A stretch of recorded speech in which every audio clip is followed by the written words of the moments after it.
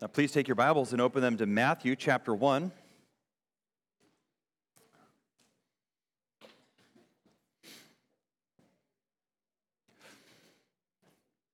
I know many were wondering why we have two services today, and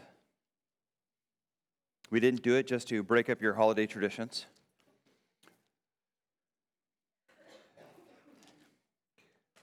I think it's a good time for us to worship the Lord together. I think oftentimes in family environments, sometimes it's hard to bring the gospel into a conversation, and Lord willing, we'll be doing that both this morning and this evening, is framing out the incarnation of the Lord Jesus Christ in such a way that the gospel is clearly understood in some of its elements. It is hard to always express all of the gospel. But I think especially with the birth of Jesus Christ and the way it gets portrayed in our society, this is so healthy for our church to be reminded of the gospel implications of Christmas. And Lord willing, both this evening as well as this morning, that will be an encouragement to you. I also know that for our family, one of our Christmas traditions is Christmas Eve service. And so Lord willing, it's not merely that we put the gospel in there, that also we help you build a tradition of celebrating this moment in a way that is distinctly church-oriented and Christ-centered, which I think, if we're considering what the church is as the body of Christ, that it's good for us to be with His body and honoring Him in such a way.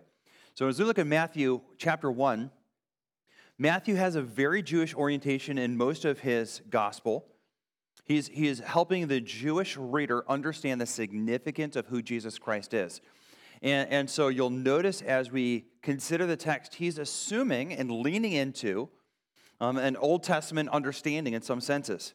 And this evening, when we look in chapter 2, I think you'll see the same thing, that he is heavily leaning on the Old Testament scriptures to explain who the Messiah is. So we look down in verse 18 of chapter 1, scripture says this: "Now the birth of Jesus Christ took place in this way. When his mother Mary had been betrothed to Joseph, before they came together, she was found to be with child from the Holy Spirit. And her husband Joseph, being a just man and unwilling to put her to shame, resolved to divorce her quietly. But as he considered these things, behold, an angel of the Lord appeared to him in a dream, saying, 'Joseph, son of David, do not fear to take Mary as your wife, for that which is conceived in her is from the Holy Spirit. She will bear a son, and you shall call his name Jesus, for he will save his people from their sins.' All this took place to fulfill what the Lord had spoken by the prophet. 'Behold, the virgin shall conceive and bear a son, and they shall call his name Emmanuel,' which means God with us. When Joseph woke from sleep, he did as the angel of the Lord commanded him. He took his wife, but knew her not until she gave birth to a son, and he called his name Jesus." Now, when we look at a text like this, obviously most of us are familiar with the Christmas story, how Mary was told by an angel that she was going to conceive. This picks up the Joseph element of the story, as he is the central figure in terms of the virgin birth here. But the real emphasis of this text, the real object around which this text revolves, is the identity of Jesus as revealed in the virgin birth. Notice how Matthew really makes this clear to us. He says, this happened in this way. Mary was engaged, and she was found to be with child. So the picture is fairly clear. Joseph is marrying this young woman during their betrothal or engagement period. All of a sudden, she starts showing this baby. I don't think the point was she was discovered because she was keeping it secret. My guess is that it became obvious to all that she was expecting. And when it became undeniable, Joseph was forced with a dilemma. Notice the interesting use of the word just. He being a just man. He is not exercising a rigid sense of justice. That's why he doesn't want to put her to public shame. He's almost using justice as a code word for a man of carefulness and mercy. Rather than bringing her out and publicly shaming her, he quietly handles the situation so that he neither marries an immoral woman, nor does he bring her out to public shame or, frankly, to public stoning, which theoretically he could have done if he was going to enforce the strictest Old Testament expectations. So he's going to do this gently, carefully for her sake. And again, it's a unique word of the idea of justice, isn't it? But in so doing, the angel of the Lord appears to him in a dream and says, don't do this. Now again, Matthew's point is to help us recognize Joseph's thinking is consistent with a righteous Jewish man. If you find out that your betrothed is pregnant and you didn't cause that baby, you assume and you respond appropriately that this is someone else's child. And so we recognize that this baby is not Joseph's by dint of his wanting to divorce her. Verse 20. But as he considered these things, behold, an angel of the Lord appeared to him in a dream, saying, Joseph, son of David, do not fear to take Mary as your wife, for that which is conceived in her is from the Holy Spirit. So in fact, she has not been immoral with anyone. This is the divine work of the Holy Spirit, who the agent of creation in Genesis is the one who forms the world at the behest of the Son under the plan of the Father. And here, he creates human life, it seems to be by borrowing Mary's genetic humanness and strengthening somehow her body to produce a child miraculously, without any type of immoral or sexual behavior by Mary. This produces a child who, in fact, verse 21 says, will be called Jesus, which means the Lord saves, because he will save his people from their sins. Now again, Matthew is laying all of this out with a deliberate goal of getting to verse 23. Even as he walks away from verse 23, look at verses 24 and 25. Joseph woke from the sleep, and he did as the angel of the Lord commanded. So he takes her as a wife. Verse 25, but he did not know her. That's a euphemism for sexual contact. But he did not have any type of physical relationship with her that would call into question a virgin conception and a virgin birth. And again, Matthew is highlighting private elements of Mary and Joseph's life and thinking and reasoning so that we would hear from Scripture the clear testimony that the birth of Jesus Christ was a virgin birth. And why does he go to such lengths? Because in verse 23, he wants us to recognize God is establishing a sign for all of us. And because these things are by their nature private, that is, generally speaking, conception happens behind closed doors. The Bible, in a very careful way, opens up the private mind and heart of Joseph and their private interactions as husband and wife so that we would all hear the testimony of Scripture saying very clearly, this is a virgin conception and a virgin birth. And why does Scripture go to those lengths? Verse 23, behold, the virgin shall conceive and bear a son, and they shall call his name Emmanuel. Emmanuel is simply a Hebrew phrase smashed into one word, and it literally in Hebrew is God with us. El is that shortened name of God. Imanu would be with us. So it's God with us, very simply put. It's only the third time in all of Scripture you find that word. The other two times occur in Isaiah. Now, we're going to go to Isaiah and spend the rest of our morning, for the most part, in Isaiah. So, just to give you due warning, and any of you want to pray for more Christmas miracles, this is a 30-point sermon.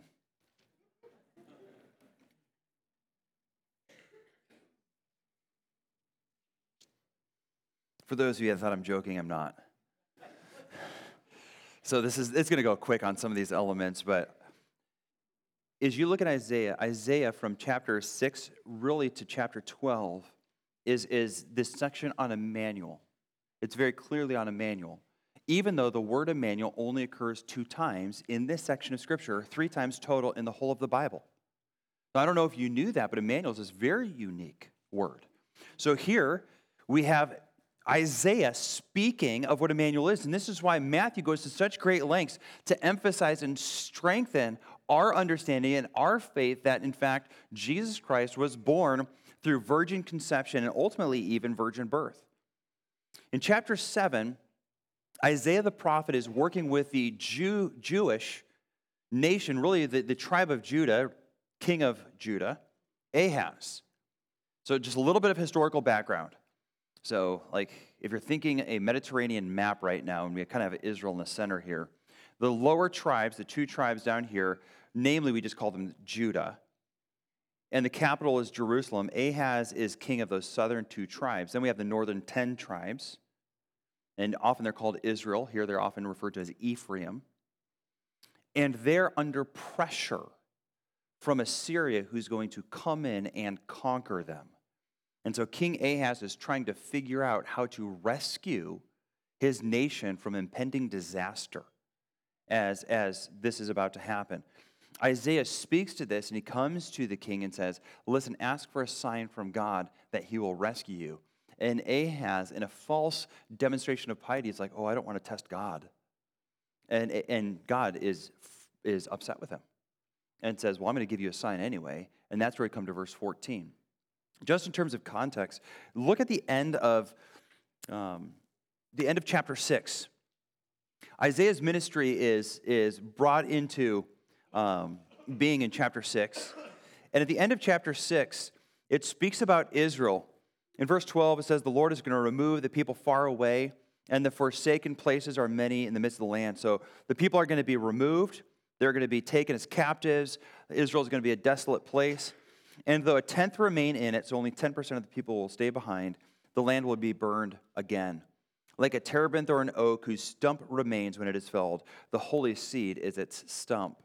Now that's going to come back as part of the Emmanuel definition that we build this morning. But notice it's almost like the line of David is going to be hacked down so that it's a stump. It's apparently, and I mean apparently as in it seems to be, dead. Then we come to chapter 7, and Ahaz is given this hope. Verse 14, therefore the Lord himself will give you a sign. Behold, the virgin shall conceive and bear a son, and shall call his name Emmanuel. So point number 1, Emmanuel will be born from a virgin conception as a sign of God's rescue and deliverance. And this is why Matthew pulls this forward, is this person who is named Jesus is going to be given for the deliverance of the nation. As we move forward into chapter 8, not only is Emmanuel born from a virgin conception, number 2, Emmanuel possesses the land of Judah. He's not merely a sign or token of God's future deliverance. We come into chapter 8, verse 8, talking about the Assyrian army is going to come through. Verse 8, it will sweep into Judah. It will overflow and pass on, reaching even to the neck of Judah is the point. And its outspread wings will fill the breadth of your land, O Emmanuel. You have now read every passage this morning with me where the word Emmanuel occurs in your Bibles. So Emmanuel is pictured as this one who possesses the land, and yet it's his land that Assyria comes and conquers. So literally, the Messiah, the Emmanuel, is the owner and the possessor of the land of Israel, particularly the land of Judah. But I want you to continue going on. So you're looking at verse 9. Emmanuel's land, then the Isaiah prophet breaks into this poetic line where he says, be broken, you people, speaking of Assyria, and be shattered. Give ear, all you far countries, and strap on your armor and be shattered. Strap on your arm and be shattered. Take counsel together, but it will come to nothing. Speak a word, but it will not stand, for God is with us. Now you notice he's not using the word Emmanuel, but he's using the idea of Emmanuel. And here we recognize is that Emmanuel, while it means God with us, he is actually a sign of God's presence with Israel. So number 3, Emmanuel brings with him the presence and blessing of God. Now this is different than saying Emmanuel is God, which I think is often how we read Matthew. That Jesus in the incarnation is God, and therefore he is God with us. But Isaiah's point is something different, isn't it? Assyria is going to come sweeping in, and Isaiah, in a moment of taunt, says, go ahead and make counsel. Gather your armies and put on your armor. God is going to shatter your armor and bring your counsel to nothing because God is with us. Come with me to chapter 9, verse 1. And before you jump into 9, verse 1, let me just make the point. I think this is significant. Israel's problem is not a military problem, which in fact is their problem. By this I mean the fact that they see themselves as having a military problem when in fact their greatest problem is sin. brings them to the place where they never actually fix the real problem. They don't need armies, and they're trying to broker a deal with Egypt to protect them from Assyria, and God wants nothing more than for his people to hear very clearly they need him. And so when we have this God with us name, it's really a title, probably is more appropriate than thinking of it as a name. It's not like his first name, it's who he is. He's Emmanuel. That God is saying that this one who comes is actually going to be someone who brings about a resolution to your actual problem. Look with me in 9:8. I think you'll see it. The Lord has sent a word, or maybe I could say the Lord decrees judgment against Jacob, and it will fall on Israel. So God declares judgment. Look down in verse 13. The people did not turn to him who struck them, nor inquire of the Lord of hosts. Go down to chapter 10, verse 5, and I think it makes clear what he's saying in chapter 9. Woe to Assyria, you guys with me in chapter 10, verse 5? The rod of my anger. So who's Assyria? It's this foreign nation, but God basically, let me use words that probably will make you think something different than you're thinking in the text maybe. I'm going to use my paddle, Assyria, to spank you like a child. And rather than turning to me like a loving parent who's trying to chasten you, you don't even recognize that I'm at work. And you don't turn back to me. So Israel, thinking of the very human perspective, is basically saying, I want to stop the spanking. But they don't want to stop the sinning. They don't want to renew their heart to the Lord. And they miss the whole point of the discipline of God is to bring them back into righteous relationship with him. And instead, they're just angry that life hurts. And if anything, they blame God for letting it hurt. Having recognized that then, Assyria is not merely a conquering army.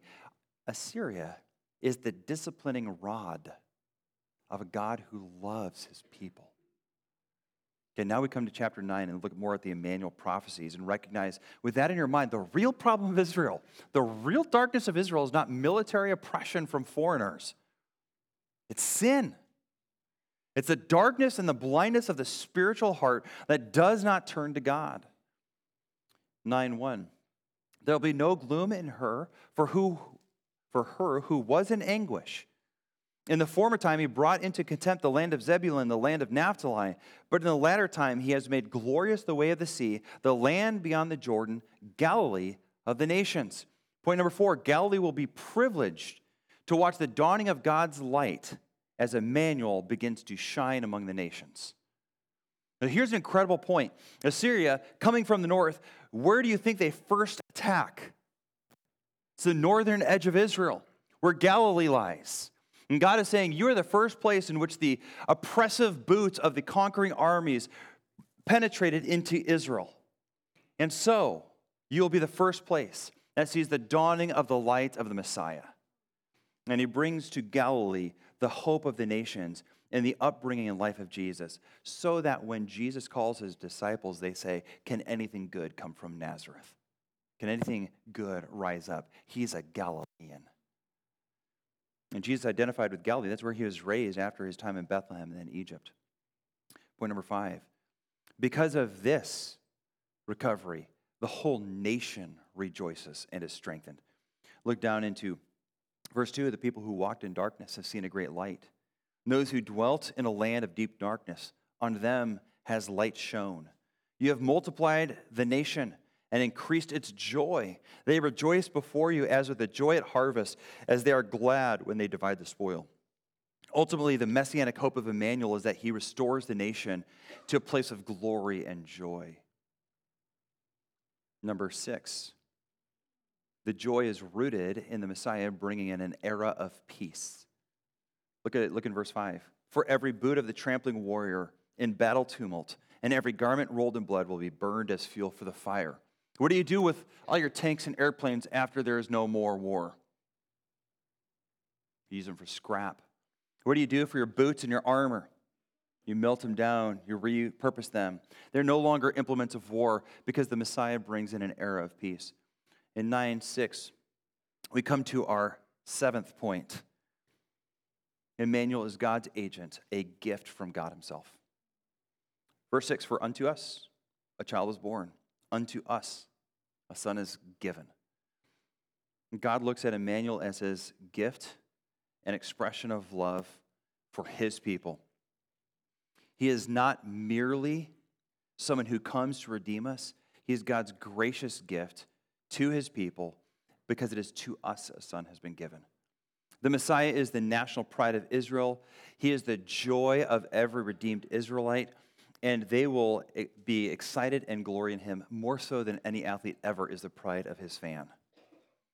It is funny how people glory in their sports heroes. We all know Michael Jordan was the best ever. But you'll hear people proudly declare, proving their own lunacy, that it's some other basketball player. It is amazing how intense and long and serious those debates really go. I mean, facts are plain. I don't know why the debate has to go on, but it is funny to me. It is funny to me how serious fans are about their athletes. Can you imagine the joy and the glory and the pride of the nation of Israel as Emmanuel comes, brings victory, and defeats oppression? Emmanuel will be the pride and the joy of the nation because he is God's gift to his people. Number 8. Emmanuel will be the head of the government. Simply put, he will rule the nations. The governance of those nations will rest on his shoulders. He will not merely be a savior who rescues from sin. He will be a savior who leads his people out of sin and into righteousness. He's not merely a general who conquers armies. He is the leader who shepherds the people of Israel. Number 9, his decisions will demonstrate his wisdom and his insight into the direction the people should go. He will be called a wonder of a counselor. People will stand back in awe, amazed at the discernment and the discretion that he demonstrates when he leads the nation. Emmanuel is the mighty God. More than any other clear expression of Emmanuel, this one proves his deity. So not only does he bring with him the blessing of God Almighty, who conquers all armies, he himself is God Almighty.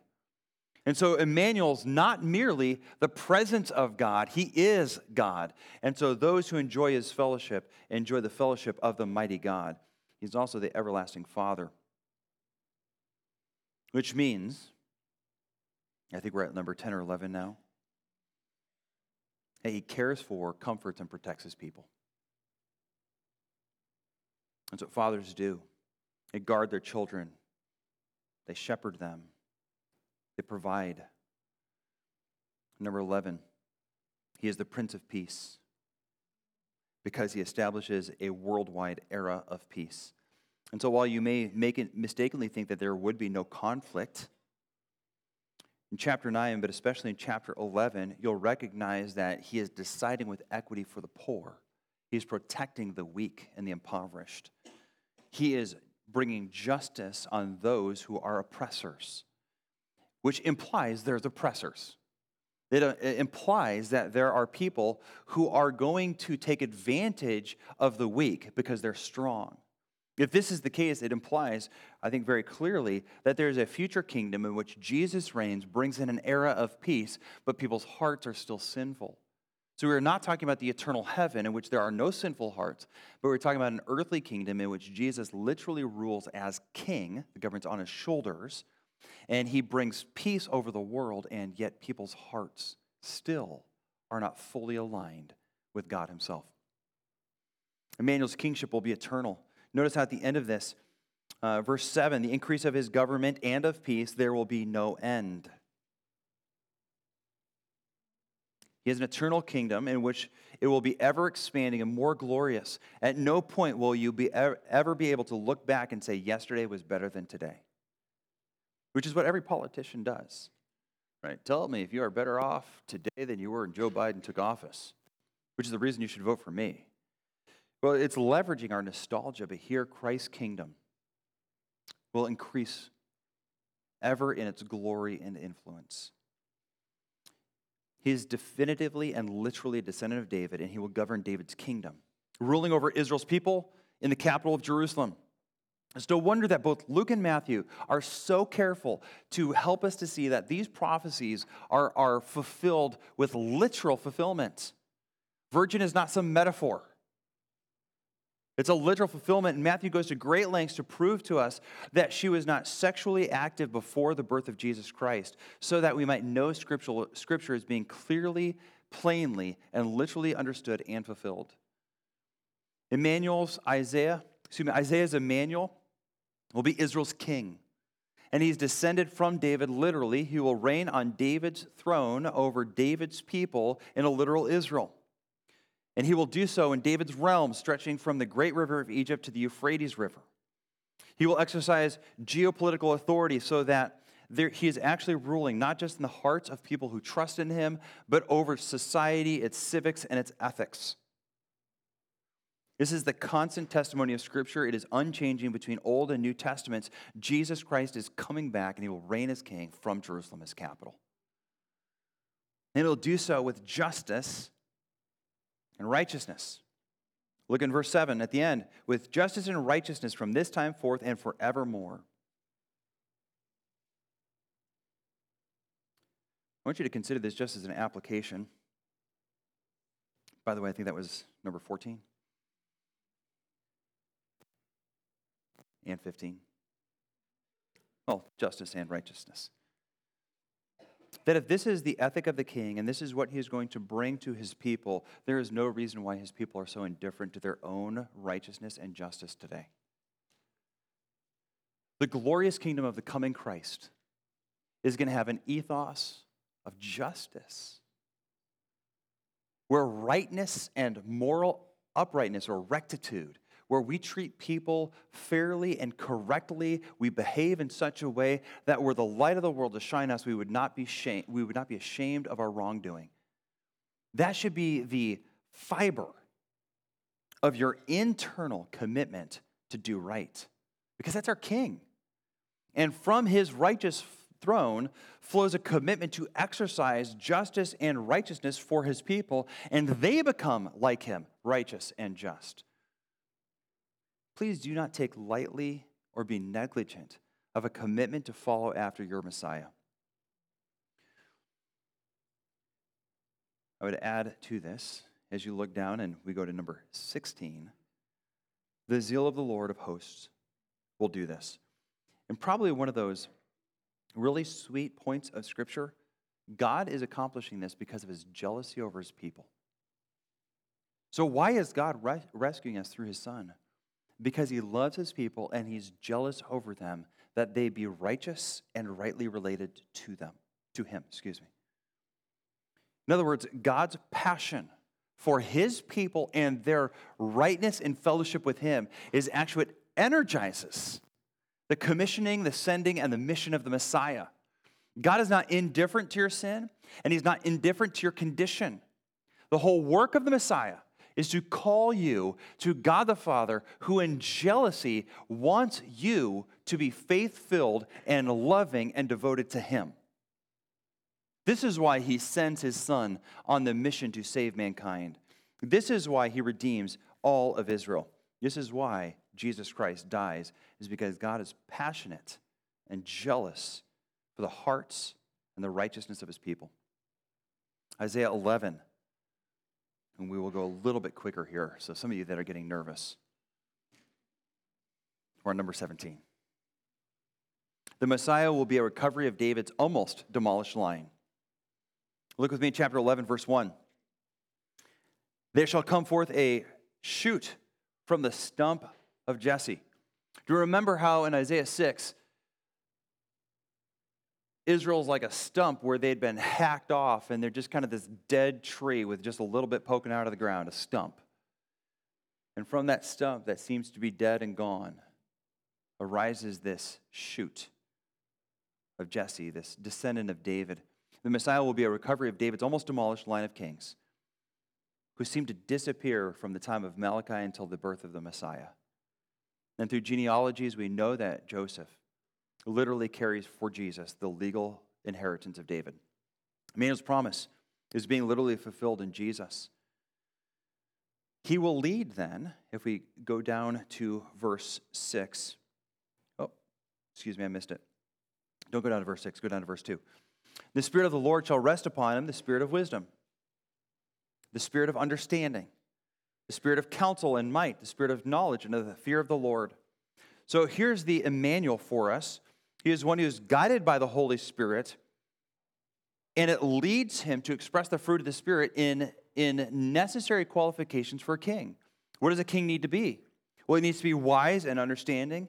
He needs to have the ability to perceive what is right so that he is a man of counsel.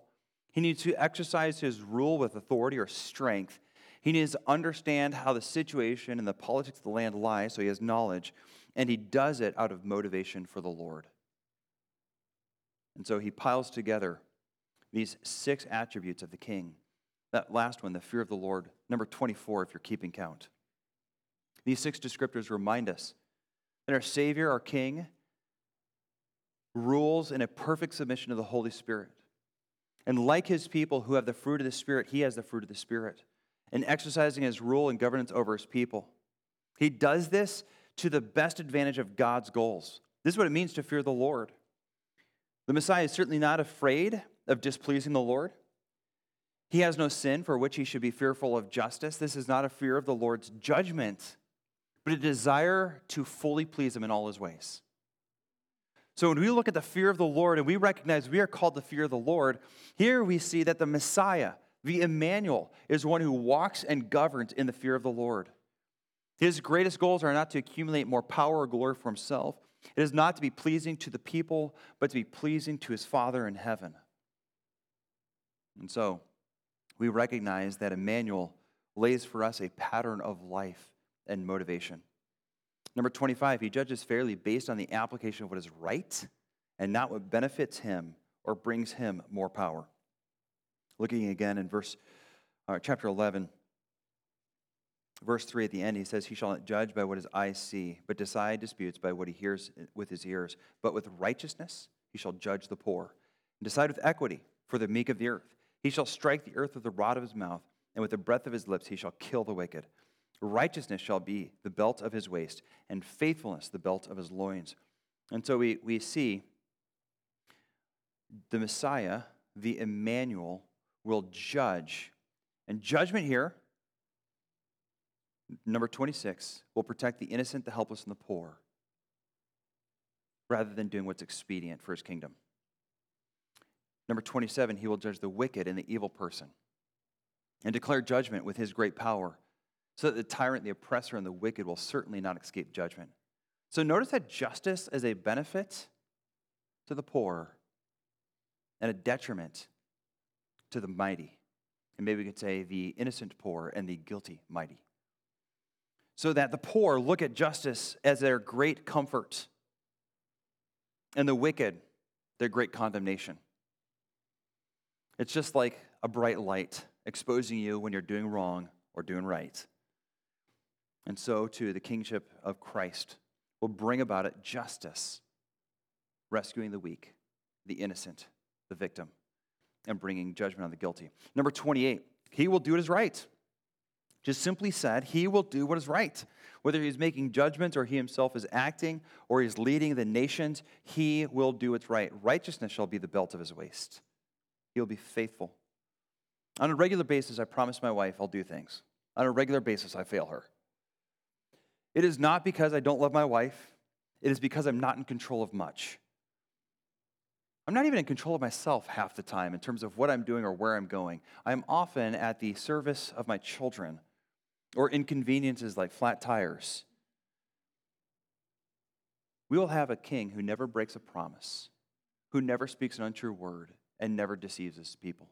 We'll have a politician, and it feels like the first time ever, who will never lie to us. What a blessing to know that when the king says that he loves his people and he'll be motivated by a passion for the Lord, that's actually what's true. And when he says he'll rescue us, he actually will rescue us. Our Savior has never lied, and he never will. He is faithful, and he does what is right. I want you to look at the last section and then consider all that this means. So when Matthew says that this virgin birth proves that Jesus Christ is the Emmanuel, all of this is the freight that he's piled into this word and then proven in Matthew 1. Consider how this ends then in Isaiah 11:6. The wolf shall dwell with the lamb, and the leopard shall lie down with the young goat. The calf and the lion, the fattened calf together, and the little child shall lead them. The cow and the bear shall graze, and their young shall lie down together, and the lion shall eat straw like the ox. The nursing child shall play over the hole of the cobra, and the weaned child shall put his hand over the adder's den. They shall not hurt or destroy in all my holy mountain, for the earth shall be full of the knowledge of the Lord, as waters cover the sea. This conclusion is a little bit startling, isn't it? We've talked about the messianic hope of Emmanuel, how he's going to come in and rescue the nation. He's going to lead this glorious kingdom in righteousness and justice. He's going to bring peace to the world. Little did we know that that includes the animals. I mean, his peace is so pervasive that when we say Prince of Peace, we don't mean wars stop. Merely that, we also mean animals stop doing the animal things they do. Right? The snake no longer bites. At least not children. The cow safely grazes with a carnivore. The lamb is fearless as it plays with the lion. Why? Because the Prince of Peace has declared there will be peace. How pervasive then his might when it says mighty God, that he has renovated the animal world so that they're at peace with one another. And the digestive systems of these animals can handle being vegetarians. I mean, what mom wants to see their child playing with a cobra? I mean, you don't get Slinkies for Christmas, you get cobras. And moms are like, here you go, Junior, have fun. We want to talk with adults. Why? Because the animal is safe. Now, as with Matthew, I think there's a point to this. It's not merely to call us to recognize that the Messiah brings salvation to the whole world so that what Romans says is true, that even creation is groaning, waiting for its redemption. But that we would recognize the cause. Look at verse 9. They shall not hurt or destroy in all my holy mountain, for that's a causal connection here. Here's the cause. The earth shall be full of the knowledge of the Lord, as waters cover the sea. The hope of Israel is not in armies, it's not in conquering kings. The hope of Israel that finally brings restoration to the land and its inhabitants and the whole world is for the first time since the garden, man knows the Lord. This is not merely a knowledge of facts. It's not like we all memorize our Bible so we can quote in the beginning all the way to the end of Revelation where it says amen. It's that we actually know the Lord in personal fellowship by faith and repentance towards sin. It is this thought, then, as Israel suffers under the wrath that is demonstrated in the serious destruction of them, they miss it. Their redemption is not in armies, but in knowing the Lord. And Isaiah's prophecy should lead them to hope in the Lord, not in military prowess. And yet we as people often struggle with this very thought. There will never, ever be any hope in your home if you do not have the Lord. The rescue for your children is not better discipline techniques or no time in front of screens. The hope of your children is definitely not homeschool or public school or Christian school. The hope of our nation is not better weapons and faster jets or Tom Cruise flying them.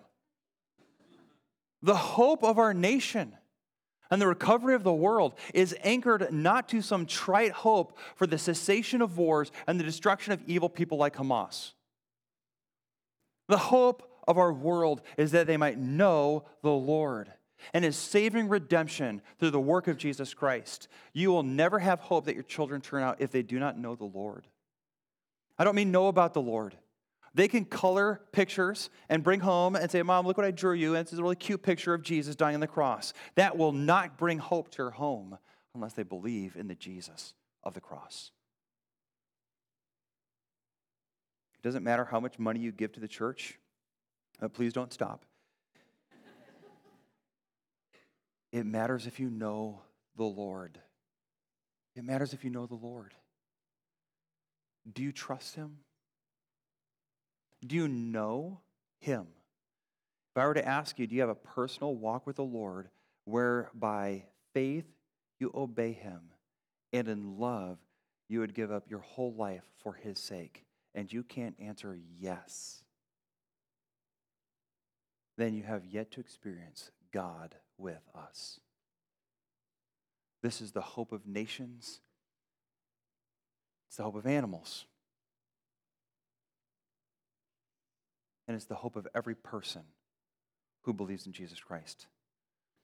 Again, the great problem of Israel is sin, and that is our great problem. We neither think of sin as that sinful, nor that worthy of the condemnation it definitely brings. Turn from sin and know the Lord. Emmanuel is the hope and the only hope and the only rescue and the only Savior and the only worthy King. And in his kingdom, all those who trust in him will forever have life. Often we strip heaven of the thing that makes it heavenly. Because you talk about living in the afterlife without penalty of hell. But the greatest gift of heaven is Jesus. And were Jesus not to be there, it would cease to be heaven. Christmas loses its worth if you don't have Jesus. If you've been living in this town, inevitably you identify as a Christian. But Jesus very clearly says, many say to me, Lord, Lord. And he will say, depart from me, you workers of iniquity, because they have not obeyed him. He says, why do you call me Lord? You don't do what I tell you to do. So the testing or the proving of our faith is obedience out of love and faith. Do you love Jesus? Do you know the Lord? Let's pray. Father in heaven, we thank you so much for the hope that in the virgin birth that Matthew so clearly explicates. You have declared and preached to us that Emmanuel has come. And surprisingly, the way he purchases the peace for the nations is through his sacrificial death on the cross, by which he paid for that which brings your wrath. He paid for sin. He paid for our wrongs to be forgiven. He paid for our guilt to be removed so that we no longer have to hide who we are, but we can freely declare we are sinners who are saved by grace. And so with boldness we declare that not we are worthy, but that the one who is worthy has qualified us and brought us into right relationship with you, whereby we know you. We walk in righteous fellowship with you, so that all of the promises that have been granted to us are yes because of him. And Father, we thank you for the gift of Jesus Christ.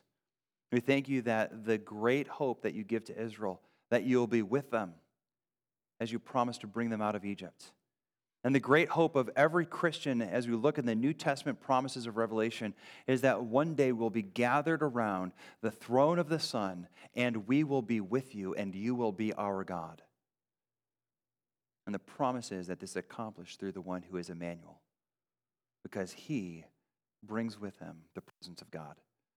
Lord, I pray that each person in this room would walk with and know you by faith, that they might be saved eternally, granted life, to one day be citizens of your kingdom, to today be citizens of your kingdom, and one day be in it physically and spiritually. In the name of Jesus, we pray these things. Amen.